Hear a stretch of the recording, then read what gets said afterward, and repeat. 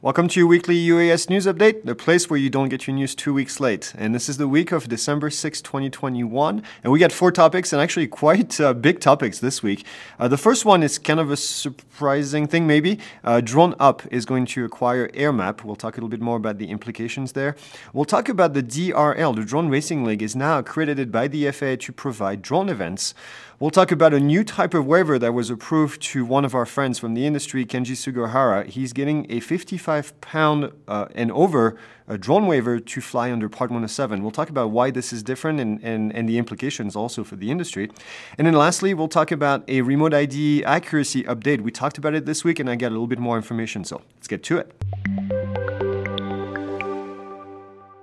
All right, the first story this week is DroneUp is now acquiring AirMap, and this is a really interesting story. There's no disclosed price at the moment for the transaction or when the transaction is actually going to happen. This is interesting for many reasons. AirMap has been in the news over the years, not for many great things, as some of you know if you've been following the channel. AirMap has been trying to monetize the airspace and the airspace access, and we've been pretty critical of this, and I'm not going to lie. AirMap is not really my company of choice when it comes to trusting them for airspace information.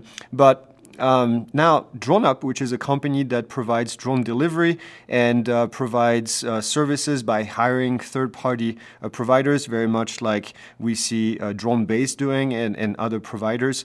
So the mix of the two is kind of interesting.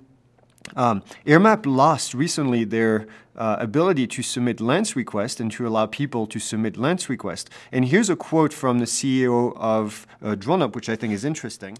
And that's the CEO, Tom Walker, and he says, "We believe DroneUp has a moral obligation to continue investment and expansion of the AirMap platform. We'll ensure that this resource remain openly available to the drone industry, municipalities, and the FAA." So I hope they stick to their words. I hope AirMap continues and other providers continue to provide access to the airspace for free. This is something that I've been very adamant ever since I've been in this industry. We cannot have a paid airspace access. So we'll find more information, I'm sure, about this deal and then how this is going to help DroneUp grow as a platform, especially their drone delivery platform, which they have been doing with Walmart. So Walmart providing them a lot of funding money to get this going, and we'll see where this goes. All right, the next story this week comes from the Drone Racing League, the DRL. We've talked about the DRL before. Actually, a couple of weeks ago, they had released a new drone app where you can fly your drone on your phone. But now DRL is now an FAA-accredited drone event organizer. And this is kind of a new concept. This is actually, I think, the first time that I see anyone with this title from the FAA. And DRL is going to help oversee UAS event to ensure safety. What this sounds like from the press release is that DRL is going to be able to be hired possibly as someone to oversee drone events. A quote from the COO, Ashley Effelson from DRL, she said, "We look forward to sharing our expertise in drone event safety more widely with the industry and continuing to work with venue organizers to create safe, spectacular drone racing experience through the most unique type of event." So, this is interesting. You may see more events. As you know, DRL puts their own show with drone racing. So they've been a really good voice to help people get into the drone business. So I think this is kind of a positive thing here. The next thing this week is kind of an exciting thing, even though it has been several years since Kenji applied for this. So Kenji Sugihara, who's one of our friends in the industry and has been very involved with a lot of different things, including the Drone Advisory Committee. Kenji is also the president of the DSPA, the Drone Service Provider Alliance. And Kenji applied for this 2 years ago. Now, to put this in perspective, imagine 2 years ago, having to apply for a waiver and having to wait that long before you can actually do anything. But his waiver is to fly a larger than 55-pound drone using only a Part 107 certificate. Now, why is this kind of groundbreaking? It is because at the moment, the FAA requires for you to have a Part 61 certificate in order to fly a drone larger than 55 pounds. Part 107 technically stops at 55 pounds, and anything 55 pounds and over is going to fall under Part 91 in this case. So this paves the way for possibly other waivers in the future that would allow Part 107 pilots the ability to do this without having to become a Part 61 pilot, which, as we know, is extremely expensive and time-consuming. So we'll find more information about this and keep you guys posted on what this means and where possibly this is going to go. But we're pretty excited for Kenji, so congrats, Kenji.